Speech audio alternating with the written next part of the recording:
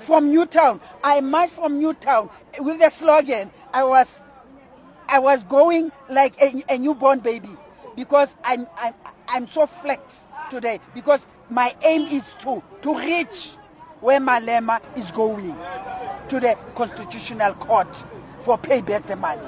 Miriam Ledwaba is just one of thousands of people who joined the EFF march from Mary Fitzgerald Square in Newtown to the Constitutional Court. At 64, she has only now discovered her passion for politics. She feels very strongly about this case in particular. Zuma must pay back the money because really, unfortunately, it's so sad if Zuma can be rich alone.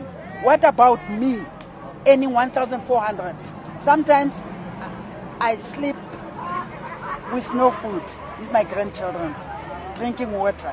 But Zuma, his crawl, his animals, they are in a good place. The EFF is known as a party for young people, but Ledwaba was not an exception, with scores of people over the age of 50 joining the thousands of young people, many of them unemployed. The Red Berets painted the streets holding placards reading "Pay back the money" and others condemning the ANC and the Gupta family. This young person was as passionate as Ledwaba about why she joined the march. I think everybody is aware why are we here as the EFF, because we've been championing this struggle of making sure that Jacob Zuma respect the constitution of the country and the office of the public protector.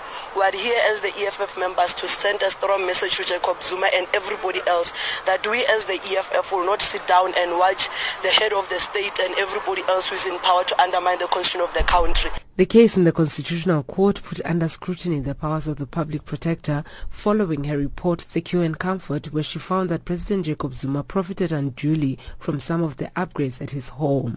Malema made sure to remind the country that EFF was the first to take this case to the court. We have said that the president will have his day in court, and many people never believed us. But today everybody wants to pretend like they've always agreed with us, including the Democratic Alliance, which is now claiming victory on something that they rejected much earlier.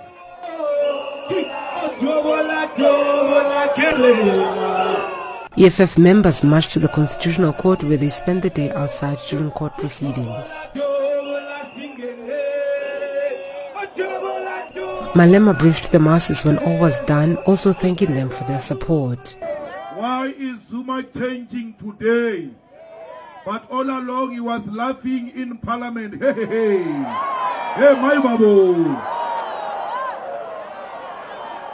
Because he thought he was untouchable. Now they realize Zuma is a human being like all of us.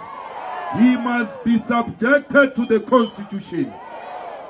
The party also used the march to launch their campaign against the Gupta family. They are demanding that the family, often linked to President Jacob Zuma, leave the country. The family in turn took the EFF to court for announcing they have banned AN7 and the New Age reporters from their events.